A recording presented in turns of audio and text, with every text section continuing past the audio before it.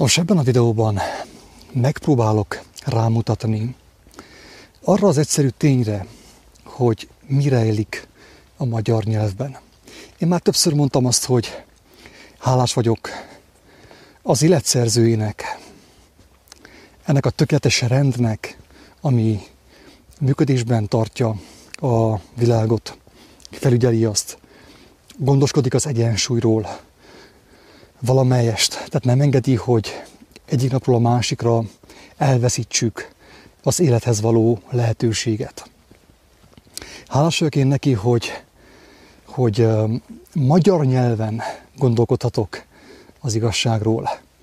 És azért még hálásabb vagyok, hogy magyarul olvashattam akár az evangéliumot is. És magyarul forgathatom magamban azokat az igazságmagvakat, amelyeket Isten kegyelméből megkaphattam mostanig. Nyilván ezen a ponton fontosnak tartom azt is hangsúlyozni, hogy nem tartom én helyesnek sem a magyar, sem más nyelv bálványozását.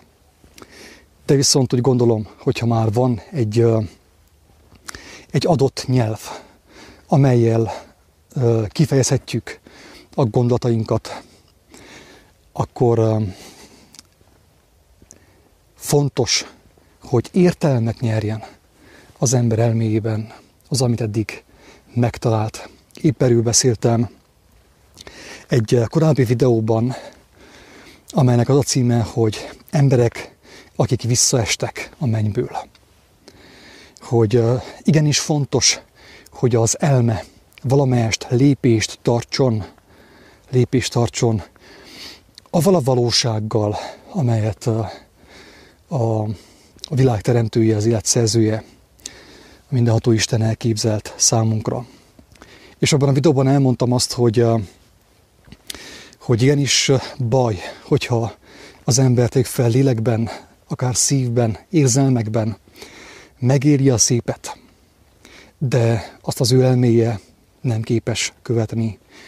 Az ilyen embernek a lelki állapota, a lélek állapota ilyen ingataggá válik. Tehát egyszer fent, egyszer lent, és sajnos még tragédiák is történhetnek ennek következtében. Ezért mondja Pál azt, hogy változzatok el a ti elmétek megújulása által. Ezért mondja Jézus azt, hogy szeressük az igazságot, a mindenható Istennek a kijelentését, keressük őt teljes szívünkkel, lelkünkkel és elménkkel, és erőnkkel, tehát cselekedetünkkel. Ez mind fontos. Oké, térjünk vissza a témára, a magyar nyelv és az örökkévalóság. A másik cím az, hogy mi az életed értelme. Én ebben a videóban össze fogok vonni két témát egymással. És nem ezzel a címmel fogom kezdeni, hogy a magyar nyelv és az örökkévalóság, hanem a másikkal, hogy mi az életed értelme. Ugyanis ez a téma, hogy az örökkévalóságnak a megértése azután következik, miután megértjük az előző gondolatot, tehát azt a gondolatot, amit úgymond én most fel fogok olvasni. Ez ma reggel jött, közé is tettem a Facebookon, vagy talán tegnap este, már nem is tudom pontosan. Tehát megosztottam a Facebookon egy kiírásban, és először akkor azt olvasná fel annak érdekében, hogy aki hallja azt, amit fogok mondani az örökkévalóságról és a magyar nyelvről, tudja azt elhelyezni a másik gondolat után, tehát legyen alapja annak. Oké, váltsunk át arra a kérdésre, hogy mi az élet értelme? Mi az életed értelme? Most képzeld el, hogy mi ketten beszélgetünk, és megkérem tőled, hogy mi az életed értelme. Nem vonlak kérdőre, de megkérdem tőled. Úgymond gondolkodásra serkentelek, hogy próbáld meg meglátni, hogy miért születtél a földre, miért születnek az emberek a földre, mi az egésznek az értelme. A kérdés a következő. Az, amit az életed értelmének hiszel, avagy gondolsz? Elmúlik-e, vagy sem? Az, amit az életed értelmének hiszel, gondolsz, elmúlik-e, vagy sem? Jól figyelj, tehát logikus az egész, tehát van logika benne, és talán begyújt benned egy olyan kis szikrát, egy kis gyutacsot, amelynek következtében talán még az igazság fénye is lángra lobbant benned, hogyha még mostanig nem lobbant lángra valamiképp. Na, visszavisszam az elejére, hogy tehát a kérdés a következő. Az, amit az életed értelmének hiszel, elmúlik-e, vagy sem? Gondolkozz el azon, hogy mi az életed értelme. Mit hiszel, mit láttál mostanig az életed értelmének? Ezen gondolkozz el. Mi az, amit igazán szeretsz? Ami nagyon kedves számodra.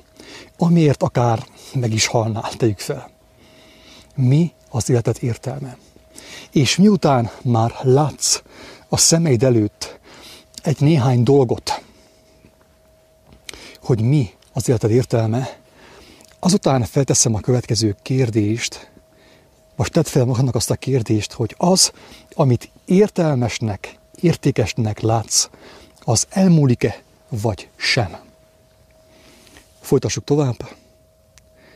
Feltetőleg már elképzelted, hogy mi az életed értelme, az asszony, a férjed, a gyermeked, a munkahelyed, a terveid, az álmaid, mi az életed értelme? Elmúlik-e, vagy sem? Ha elmúlik, akkor nyilván a mulandóság, avagy a halál az életed értelme. Ugye milyen furcsán hangzik?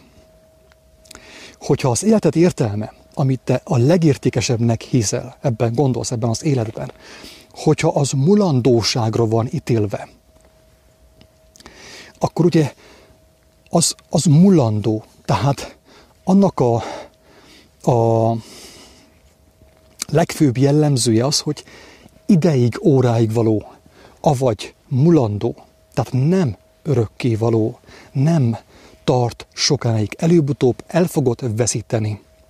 Amennyiben az a dolog, az a személy, vagy az a bármi, amit az életed értelmének hiszel, hogyha mulandó, hogyha elmúlik, abból az következik, hogy a mulandóság maga az életed értelme, avagy a halál az életed értelme. Márpedig, ha a halál az életed értelme, ellentmondásba keveredtél az élettel magával, és azzal a személlyel, aki azt mondja, hogy van örök élet, és az élet örök. Érted, amit mondok? Tehát már eleve ugye egy középcsoportos, szoktam mondani, középcsoportos logika szerint az ember érzi azt, hogy ellentmondásba keveredett, mert azt mondja, hogy az életem értelme a bodri kutya, tegyük fel. Vagy a bármi. De ezt tudjuk jól, hogy a kutyák maximum általában 10-15 évet élnek. Tehát az életemnek az értelme elmúlik, eltűnik, mint a kámfor. Volt és nincs. Volt és nincs.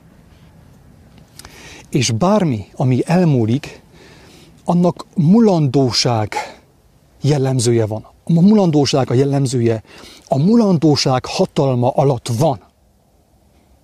Hogyha az én életem értelme, vagy a te életed értelme a mulandóság alatt helyezkedik el, a mulandóság hatalma alatt helyezkedik el, akkor azt mondod, azt állítod, azt állítjuk, hogy az életünk értelme a mulandóság, avagy a halál.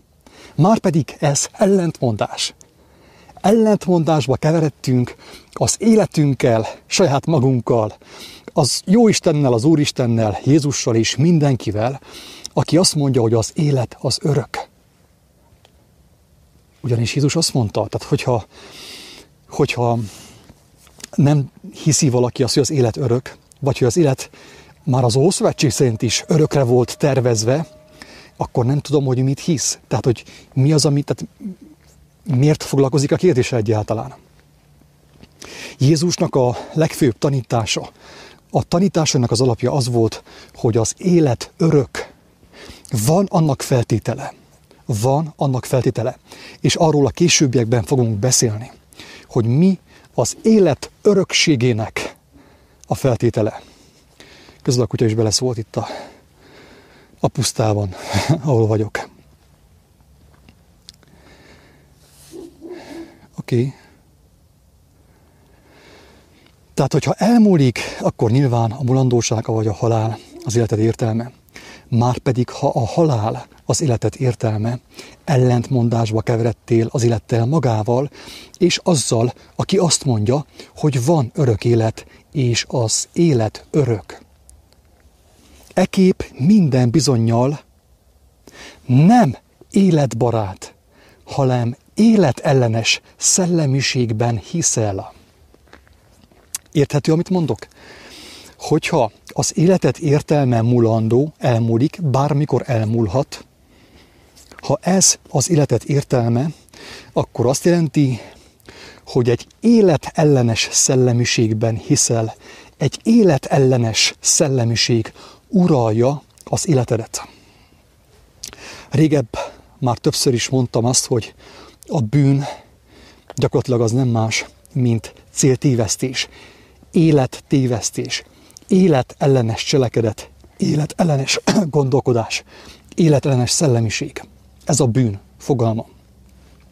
Tehát, hogyha az életem értelme mulandó, akkor én minden bizonnyal egy olyan szellemiségben hiszek, ami bűnös, vagy életellenes szellemiség. Kedves hallgató, néző!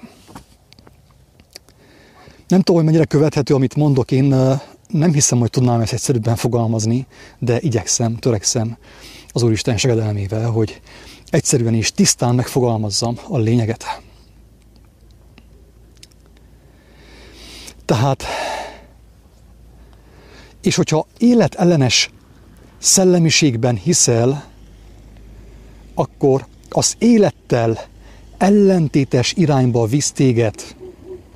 Tehát az életellenes szellemiség az élettel ellentétes irányba, avagy a halál irányába visz téged. Az életed értelme. Ismétlem. Ismétlés a tudás atya, ugye el szokták mondani.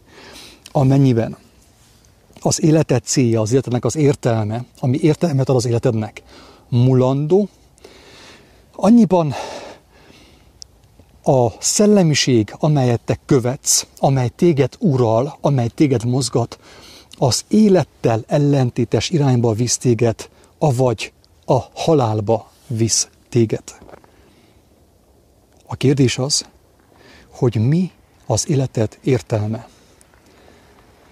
És milyen az életed értelme? Ez a kérdés. Újból ismétlem a kérdést, hogy mi az életed értelme. Milyen az életed értelme?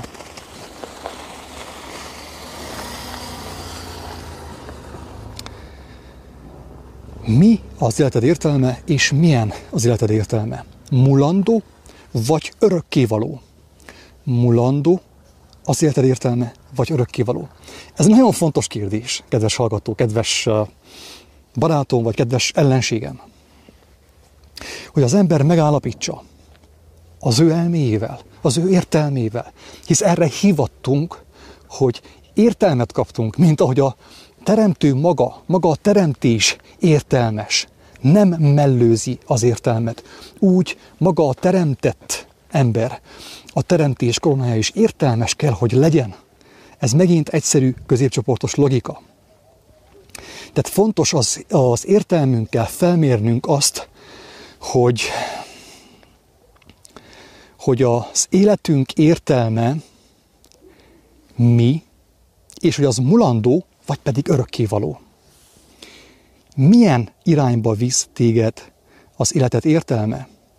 Az örökön tartó élet, az örökös megújulás irányába, vagy az elmúlás, vagy a halál irányába? Érthető a kérdés? Milyen irányba visz téged az életed értelme? Az örökön tartó megújulás, vagy pedig a halál, a rothadás, a leépülés, a megsemmisülés, a károsodás, a kárhozat irányába.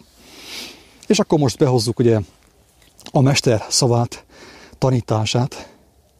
Mondané ki Jézus: én vagyok a feltámadás és az élet. Aki hisz én bennem, ha meghal is, él. Ezt mondta Jézus. Nem muszáj ezt elhinni. Ez opció. Fel van kínálva mindenki számára. Az ég adta világon mindenki számára fel van kínálva az a lehetőség. Előbb vagy utóbb mindenki hall erről a lehetőségről. Persze, hogyha valaki valláson kívül hall erről, az jobb, mint valláson belül. De viszont ez is elképzelhető bizonyos személyeknek. Szüksége van a vallásra ahhoz, hogy ne csatangoljon el valamelyik irányba, de viszont ugye az egy korlát, egy szükséges rossz, amit előbb-utóbb át kell lépni, kötelező átlépni mindenkinek. Tehát azt mondja Jézus, hogy én vagyok a feltámadás és az élet. Aki hisz én bennem, ha meghal is, él. Ő benne hinni annyit jelent, és itt ez erről fontos beszélni, hogy a babonaságot elkerüljük, mert sajnos a vallások zöme a babonaságot terjeszti, a meséket terjeszti Jézus nevében, Isten nevében. Jézusban hinni annyit jelent, annyit tesz, hogy megismerni, megérteni és megcselekedni. És kihagytam nagyon fontos dolgot. Most veszem észre. Tehát ő benne hinni annyit jelent, mint megismerni, megérteni, megszeretni. Aki azt nem szereti meg, nem tudja megszeretni, sajnos nem tudja megcselekedni. Hiába kínozza, hiába gyötri magát, nem tudja megcselekedni. Viszont aki nem értette meg, csak elolvasta, hallotta valahol, de nem értette meg, nem tudja annyira megszeretni, hogy vágyjon annak cselekvésére. Érthető? Ez a lényeg. Tehát az ő beszédét tényleg az meg van örökítve a 4 evangéliumban. Ott van, nem az apokrifekben, ezt hangsúlyozom, mert azok az apokrifek azok tényleg olyan mesék, amelyek a húsvér emberhez beszélnek, a test és a vérhez beszélnek, és nem a lélekhez. Behízelegnek az embernek, benyalnak neki szó szerint az embernek, és félrevezetik őt. A Mária evangéliuma, az Énok könyve, meg nem tudom milyen jubileumok, meg nem tudom milyen könyvek vannak. Ezek általában mind olyan mesék, amelyeket az ember inkább elfogad. Pál megmondta. Az fog történni az utolsó időben, hogy az emberek elfordulnak a józanságtól, és a mesékhez odafordulnak. Sajnos ez történik most is. A legtöbb embernek nem kell ingyen, kegyelemből az igazság, hanem inkább pénzért megveszi Szabó Péternek a meséit Csíkszeredában, éppen most, ebben a pillanatban. De lehet, hogy már vége a műsornak. Tehát ez a lényeg, kedves hallgató, hogy tehát Jézusnak ez az egyik legfőbb kijelentése, hogy ő a feltámadás és az élet. A szellemi sötétségből, a szellemi halálból való feltámadás és az élet. Mert aki feltámadt, kijött a sötétségből a világosságra, teljesen biztos, hogy élni fog. Ha meghal is, élni fog. Én nem tudom átadni ennek az értelmét ebben a videóban mostan. De nem is az a dolgom, hogy átadjam ennek az értelmét. Mert az értelmet, az értelemet mindenki személyesen maga kell megszerezze a teremtő kezéből. Érthető, amit mondok? Elnézést, többet nem teszem fel ezt a kérdést. Remélem, hogy érthető, amit mondok. Tehát én csak azt tudom csinálni, mint amit egy bevásárlóközpontban látsz, amikor bemész a központba, és megkínálnak mit egy kis kolbászdarabkával, egy kis sajttal, hogy ízelítőt nyerj abból az ízvilágból. Én most csak ezt tehetem. Semmi mást nem tehetek.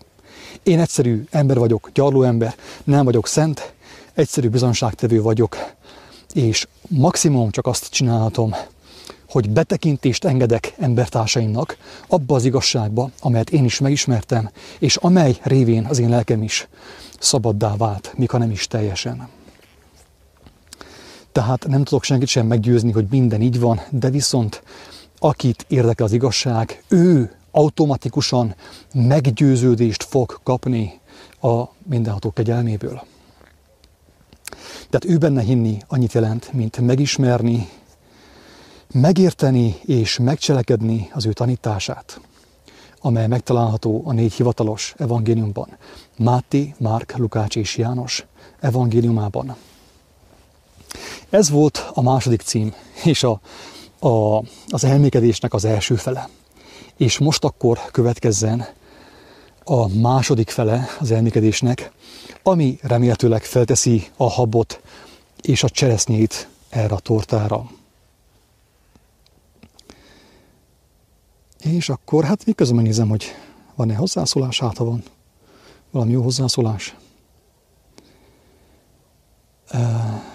Teszed a dolgot, tetteidnek értelme lehet, semmi nem alakul ugyanúgy, ha megteszel, vagy éppen nem valamit, vagy valamiket. Hát igen, végül is ugye az ember szereti a monotonságot, szereti a mókuskereket. Szoktam mondani, hogy még maga a szeretkezésnek a folyamata is kísértetiesen hasonlít a mókuskerékre. Ugyanaz a monoton mozdulat, és ez eléggé jellemzi a mi dimenziónkat, ha lehet így fogalmazni, azt az állapotot, azt a valóság állapotot, amiben éppen mostan vagyunk. Sajnos ez így van. Az örömhír, maga az evangélium az, hogy ez nem kötelező így legyen. És a változás maga szabadon választható, és teljesen egyénre és személyre szabott ennek a lehetősége, ennek a választásának a lehetősége. De viszont teljesen biztos, hogy az ember, hogyha szabadon nem dönt úgy, hogy igenis őt érdekli az igazság, nem fogja, nincs ahogy azt ő beígya, megismerje és szabaddá váljon általa. Ez van, sajnos. És akkor most áttérünk a magyar nyelv és az örökkévalóság címre. Egy kedves barátom felhívott az imént, nem is olyan rég, és megtörte a kenyerét, megosztotta velem a felismerését, aminek én nagyon örültem.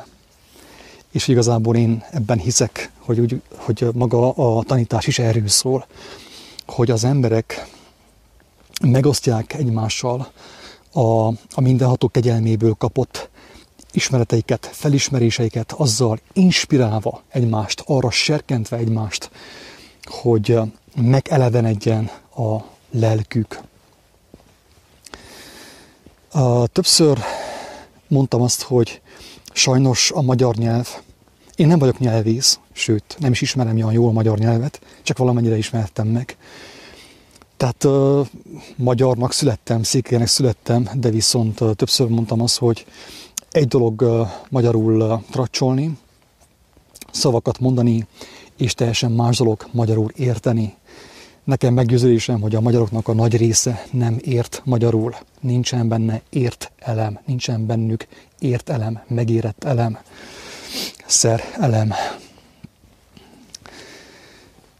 A magyar nyelv nagyon kemény torzulásokon ment keresztül sajnos, és nagyon sok szó elvesztette az értelmét, a töltetét.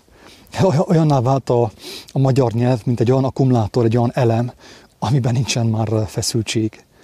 Tehát kívülről pont úgy néz ki, mint egy vadi új akkumulátor, főképp, hogyha meg van mosva, csak éppen nincsen benne erő, nem tudja megmozdítani a járművet.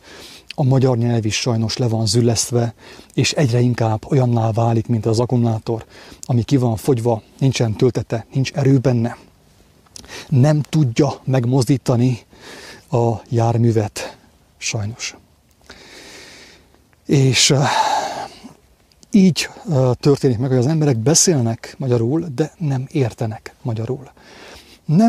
Nem hallják, nem halljuk, hogy mit mondunk, amikor Istent úgymond megnevezzük. Azt mondjuk, hogy örökkévaló. Örökkévaló Isten. Mi az, hogy örökkévaló? Tehát ott van a nevében örökkévaló. A Biblia is ezt mondja az Ószövetségben, az első oldalakon már azt mondja, ugye, hogy ő örökön volt, most is van, mindig is lesz. Ő nem tud nem lenni. Ő időkorlátokat, idő és térkorlátokat nem ismerő, örökös, létező, létezik ő, létez ő. Körülbelül így lehet megfogalmazni, és aki benne van, nyilván azonos jellemvonásokat, azonos attribútumokat örököl tőle. Ugye ezért is beszél az írás az Isten gyermekeiről, akik azzá válnak örökösökről. Örökös. Örökli Istennek a jellemvonásait, az ő attribútumait, felveszi magára. Először levetkőzik, pucéra, csurdéra teljesen. Levesz mindent, ami nem az igazságból, nem az örökkévalóságból való. És felöltözi azt, ami örökkévaló. Leveti azt, ami hiába való. És felveszi mindazt, ami örökkévaló. És ezáltal bekerül abba az állapotba, a létállapotba, amit Jézus úgy fogalmaz, hogy Isten országa, a mennyek országa, örök élet, örökön tartó élet, mert hogy az Úr, Isten maga is örökkévaló. Azt kérdezte a barátom, hogy hallom ezt a szót, hogy örökkévalóság, és mondom, hát hallom, végül is, igen, örökkévalóság, örökkévaló, utalván arra, ugye, hogy Isten örökkévaló, és az ő országa is örökkévaló, hogyha én beléptem az ő országába, akkor én is örökkévaló, vagy örök életű vagyok. Így van-e? De a barátomnak nagyon szépen kijelentetett egy kicsit olyan mélyebb jelentése az örökkévalóságnak. És ahhoz, hogy ezt a jelentést megértsük, én most visszalépnék a magyar nyelvben egy előző, korábbi fogalomhoz, amit úgy neveztünk, hogy jelen lenni, jelenlét. És elmondtuk a jelenlétről azt, hogy amikor valaki jelen van, ugye, azt legtöbbször úgy gondoljuk, hogy jelen, a mostban vagyunk. És akkor jönnek az ilyen nagy misztikus tanítások, hogy a most hatalma, meg a társai, és beviszik az embert a sűrűbe. De vajon mit jelent? Van egy mélyebb jelentés annak, hogy valaki jelen van. Mi az, hogy jelen vagy? Azon kívül, hogy a mostban vagy, nem a holnapban és nem a tegnapban. És hogyha engedjük ezt a fogalmat, hogy megismertesse magát velünk, akkor meghalljuk, hogy jelen lenni azt jelenti, hogy rajta lenni a jelen. Rajta vagyok a jelen. És többször mondtam egy egyszerű kis példabeszédet, aminek a lényeg az volt, hogy mi ilyen kis rádiókészülékek vagyunk, amelyek tökéletesek vagyunk, de hiányzik belőlünk valami. Meg vagyunk jól szerkesztve fizikailag, de mégis hiányzik valami belőlünk, és ezért ennek következtében nem fogjuk az adást. Mi hiányzik belőlünk? Az, hogy nem vagyunk rajta a jelen, nem vagyunk behangolva. Nem vagyunk behangolva. Az Úristen maga, ő a rádióállomás, amely közvetíti a jelt, az életnek, az örök életnek a tökéletes jelét közvetíti minden rádiókészülékhez. De viszont, hogyha a rádiókészülék nincsen behangolva, akkor mit csinál? Sípol, burrog, kerreg, zakatol, minden hangot ad ki magából, kivéve értelmes hangot nem tud kiadni magából, mert nincsen behangolva. Mert nincs jelen, nincs ráhangolva a jelre. Érthető? És itt jön be a Krisztusnak, Jézusnak a küldetése, a missziója. Mi szerint őt a rádióállomásnak a vezetője elküldte hozzánk rádiókészülékekhez, hogy behangoljon minket, hogy jelen lehessünk, rajta lehessünk a jelen. Akit érdekel, hogyan lehet rajta jelen, hangsúlyozom, ismétlem, századjára, ezredjére, megtalálja a 4 evangéliumban, imában, a térdein, és különböző pozícióban. Lényeg az, hogy alázatban, szerítségben az ember megérti az evangéliumot, és azáltal megtudja, hogy az ő készüléke hogyan lesz behangolva a jelre, a tökéletes jelre, nem akármilyen jelre, a tökéletes jelre, és jelen lesz az ember. Jelen lesz az ember. Az ember, aki jelen van, azzal mi fog történni?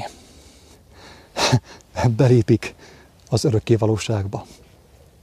Kedves hallgató, kedves utitárs, remélhetőleg utitárs vagy, nem csak ilyen kíváncsiskodó kis Móriczka, aki eszik minden vájóból egy csipeget, de egyszerűen nem tudja eldönteni, hogy milyen eledre van szüksége.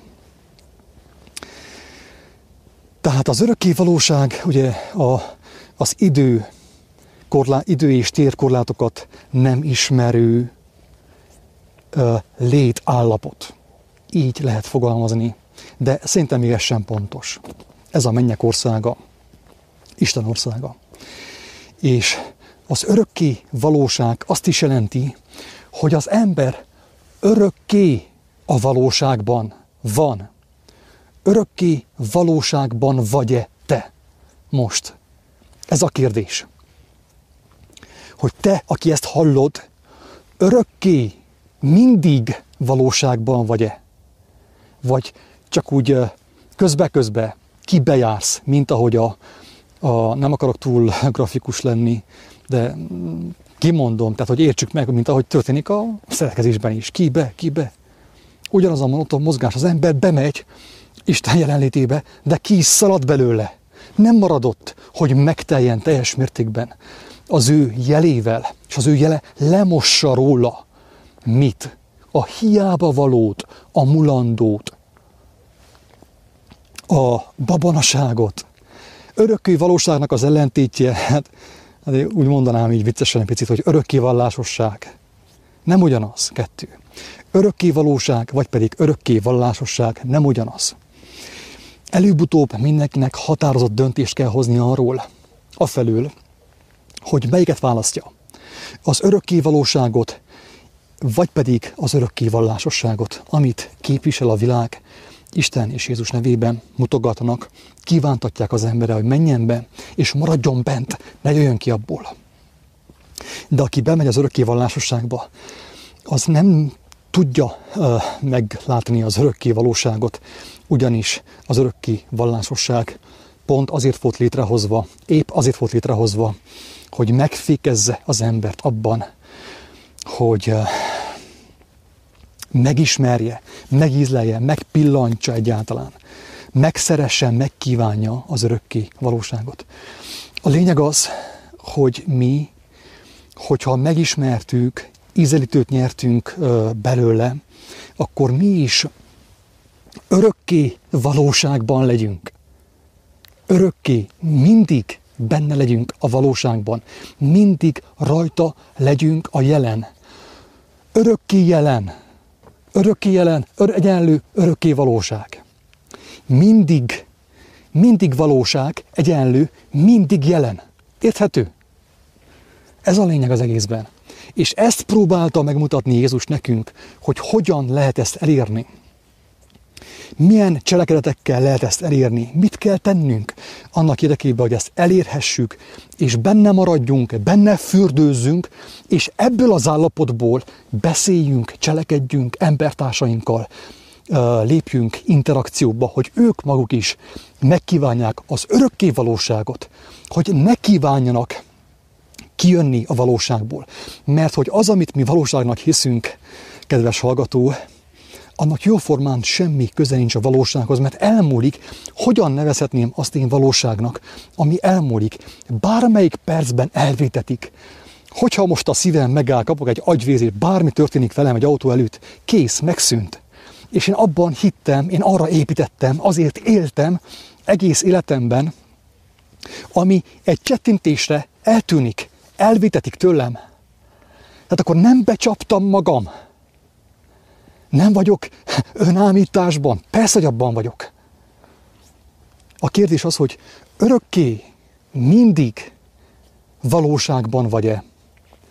Vagy abban a valóságban, amit mutat számodra a Facebook, YouTube, televízió, rádió, média, iskola, vallás, anyuka, apuka, társadalom? Ez a kérdés. Nagyon súlyos szó szerintem, örökkévalóság. És ezek a fogalmak mind eltűnnek, mert folyton újítanak, de úgy igazából az újítás mindig ront, mint ahogy mondják, hogy Károly Gáspár az életét kockáztatta, hogy kiadja az első magyar Bibliát. És azt mondták, utána többször próbálták javítani, meg fordítani, meg minden, de aki írta a cikket erről, biblia.hu, Biblia fordítások, Károly Gáspár fordítás és ismertető, el lehet olvasni. Aki írta a cikket erről, még ő maga is megvallotta, hogy sokszor az újítás többet ártott a Károly Gáspár munkájának, mint amennyit használt. Én ezért használom az 1908-as fordítást, az 1908-ban revideált Károly Gáspár fordítást. De viszont ugye nagyon ravaszok ezek a gyülekezetek, mert ők ráírják, használják a Károly Gáspárnak a nevét, az ő védjegyét, ugye. Tehát a hídgyülekezete is azt írja a Bibliájába, hogy Károly Gáspár fordítást, viszont nem azt írja benne. Vannak olyan csavarások rajta, amit nem jó bekajálni. Ez az igazság. Tehát akit érdekel, most már, hogyha ez a témához érkeztünk, hogy melyik fordítást javaslom, ajánlom, ezt már többször mondtam, az 1908-as revideálást, azt a fordítást, amelyikben még létezik a gyönyörű szép, szenvedő igeragozás, mert annak óriási értelme van.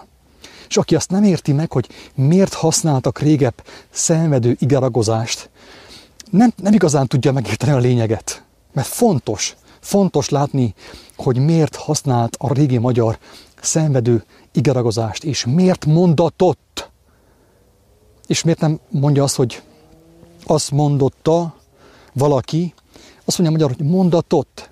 Miért mondja azt, hogy mondatott? Azért, mert ő arra próbálja ezzel felhívni a figyelmet, hogy nem is annyira az a lényeg, hogy ki mondta, hanem az, hogy mit mondott. Az, hogy amit mondott, abban élet van. Ez a lényeg. Az első részében a beszélgetésnek, ennek az elmékedésnek azt a kérdést tettem fel, hogy az életed értelme mulandó vagy örökkévaló. Ha az életed értelme mulandó, akkor az életednek az értelme nem más, mint maga a halál. Ezzel szembe kell nézni előbb-utóbb mindenkinek. És hogyha szembenéztél vele a kérdéssel, akkor már dönthetsz, mert esélyt kaptál, de most kaptál erre esélyt, mert ha erre rá fogsz lapátolni most nem tudom én 2 mázsa Facebookot, akkor ezt el fogod felejteni. És nem fogsz lépni, benne maradsz a süllyedés állapotában, a lefelé görgetés állapotában. Tehát az ember dönt arról élete folyamán, hogy melyiket választja. Mit tesz élete értelmének, az örökkévalót, vagy pedig a hiába valót, az ideig óráig valót, a mulandót, vagy a halált. És a második részében az elmékedésnek arról volt szó, hogy igenis az embernek van lehetősége belépni az örökkévalóságba, örökkévalóságban lenni. Nem abban, amit az emberek mondanak és vélekednek. Mert az embernek nincsen más manapság, csak véleménye, Facebook lájkja és svájci hitele. A legtöbb embernek csak ez van. Sajnos ez van, sajnos. Én ezt nem rossz indulattal mondom. De az ember eldöntheti azt, hogy be akar, tehát örökkön a valóságban akar lenni, vagy pedig ki bejár a valóságból, és ekképp így eltékozolja az életét ezzel a monoton mozgással. És tényleg ki kell mondani, hogy konkrétan én eddig nem találtam jobbat. Megmondom őszintén. Ha találok majd jobbat ennél, akkor azt is el fogom mondani. Nekem meggyőződésem, hogy a legtisztábban, legérthetőbben Jézus mutatta meg, hogyan kerülhet be az ember abba az állapotba, hogy folyton örökkön hallja Istent, örökkön rajta legyen a jelen, és ne szálljon le róla. És a jelből beszéljen, ne fecsegjen, ne tracsoljon, ne pletykálkodjon, hanem a jelből vegye ő a beszédét, mint ahogy Jézus maga is a jelből vette a beszédét. Ő annyira a jelből vette a beszédét, hogy az ő beszédére emberek megszabadultak a sötétségtől, a babonaságtól, a betegségtől, a szellemi és a fizikai halálból. Ez van. Aki nem hiszi, járjon utána. Ezt tudom mondani mindenkinek. Korábban még ugye az első videóban, a mai első videóban arról is volt szó, hogy van az a csatorna, ami összeköti az embert az Úristennel, a rádióadót, a rádiókészülékkel, és ez a csatorna nem más, mint amit Jézus mondta a hegyi beszédben. Ez a legalapja mindennek, az igazság, szeretet, amikor az ember kezdi felvállalni az, hogy a lelke üvöltözik, kiáltozik, vágyik az igazság megismerésére. Igazság, szeretet nélkül nem lehet más, mint vallás. A vallás, ahogy Bono mondta, az, ami hátra marad, miután a lélek elhagyta az épületet. Ez a vallás. A vallás az, ami hátra marad, miután a lélek kiment az épületből.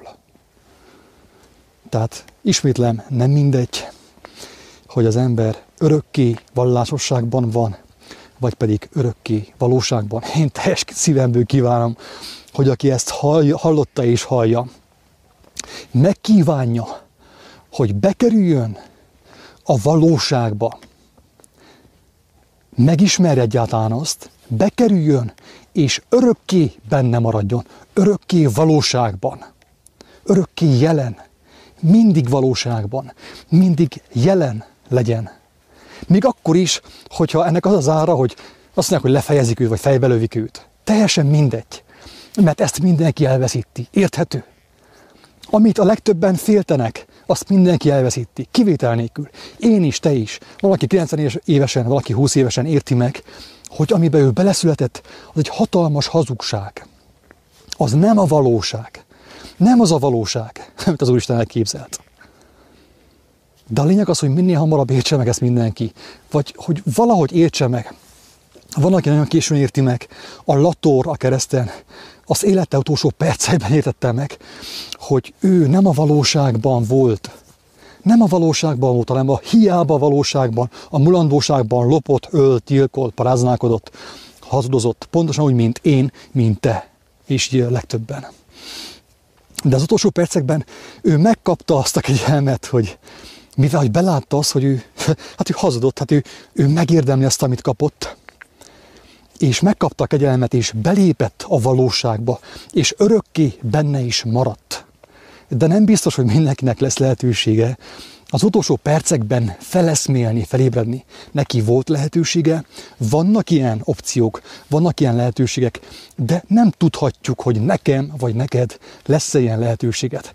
Lehet, hogy én már eljátszottam a lehetőségeimnek a 99%-át, és még lesz egy lehetőségem, és azt is, hogyha elszalasztom, akkor elvétetik tőlem a lehetőség arra, hogy belépjek a valóságba, és örökön benne maradjak. Örökké a valóságban. Egy barátom úgy fogalmazott, hogy amikor őt Isten megérintette, a erővel érezte Istennek a hívását, hogy ő egyértelműen azt is érezte, hogy ez az utolsó lehetőség számára. És mit tett? Belekapaszkodott, megfogta azt, és benne is van. És azt kell mondjam, hogy ő már most benne van a valóságban. És nem kívánkozik ki belőle. Sőt, amikor kijön belőle, hogy körülnézen ebben a világban, ő is ugyanazt a fájdalmat érzi, mint a legtöbben, akik meglátták a mennyet, és annak tükrében meglátták ezt az elbukott világot.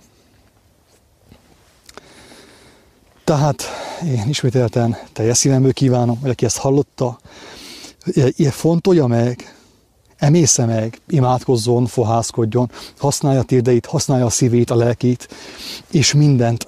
Hát, ha valahogy megérti a lényeget is, be tudna lépni a valóságba, és meg tudná kívánni azt, hogy örökön benne is maradjon abban.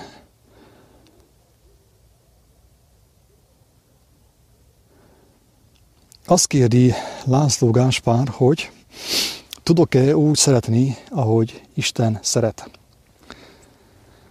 Megmondom őszintén, nem tudok úgy szeretni, ahogy Isten szeret.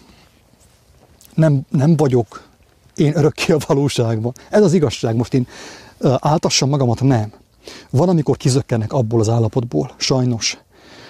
És épp ezen gondolkodtam a mai nap folyamán, hogy tudok-e úgy szeretni, mint ő. Ugyanis hallottam egy emberről a mai nap folyamán,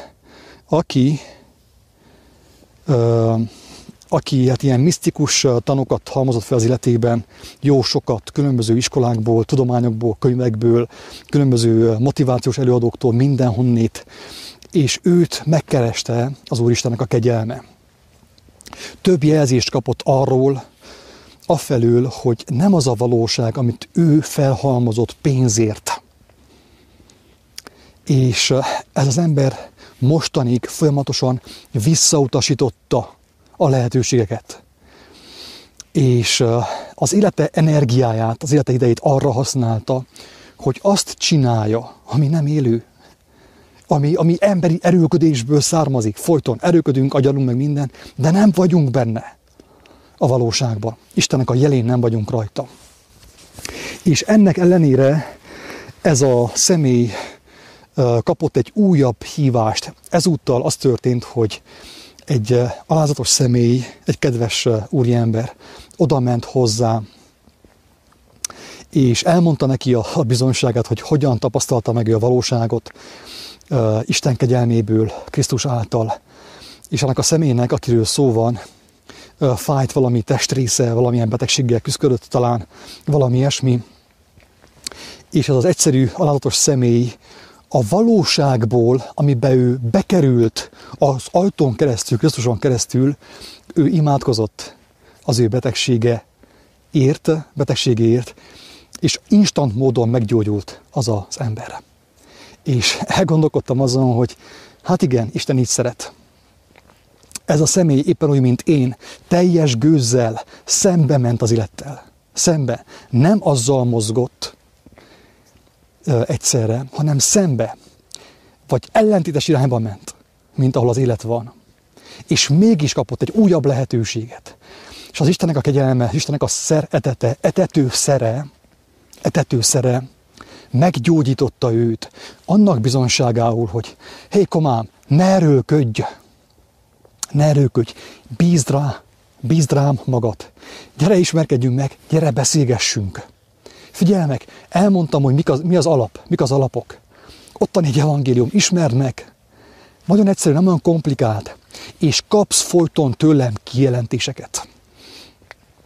Tehát annak ellenére, hogy az ember folyton szembe ment az élettel, azáltal, hogy a saját erőfeszítéséből, a saját agyából, a saját dicsőségére próbálta megoldani a problémáit, mégis kapott egy lehetőséget az Úristentől. Megtapasztalhatta Istennek az erejét, a valóság erejét. Mert az, ami bennünk megszült ezt a sok fájdalmat, kedves Gáspár, az nem valóság. Hát Isten nem úgy képzelte el, hogy a valóság minket folyton pofozni fog. Tehát a fájdalom maga az a valóság hiányából származik. Abból a valóságból, abból az állapotból, amit mi valóságnak hiszünk, életnek hiszünk. De a valóság maga meggyógyította őt. A kérdés hozzá az, hogy vajon ő be akar lépni ebbe a valóságba, és benne akar lenni örökké ebben a valóságban, az örökké valóságban. Tehát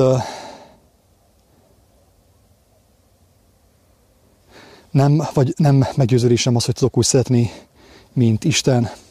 Viszont minél teljesebb bennem az ő lelke, az ő értelme, az ő szere, annál inkább meg tudom nyilvánítani az ő szeretetét, az ő türelmét, az ő békességét, az ő bölcsességét, és így tovább, és így tovább. És ezt kívánom mindenkinek egyébként, aki ezt hallotta, hát ha valaki kedvet kap hozzá. Jó egészséget mindenkinek, Isten áldjon, szevasztok! Ja, és utolszó, ne felejtjétek, ingyen kaptátok, nem pénzért, mint ahogy kapták ma Csíkban a mérget az emberek, ingyen kaptátok, ingyen adjátok tovább. Nem muszáj pont ezt ezzel a videóval, lehet a saját szavakkal is, de viszont ez az életnek a lényege, hogy amit kaptunk, amit megértettünk, amit megérleltünk, ingyen, jókedvel megosszuk bármilyen formában embertársainkkal, hogy ne szegjük az útját a szer etetnek, az etető szernek, Isten kegyelmének. Szevasztok, Isten áldjon!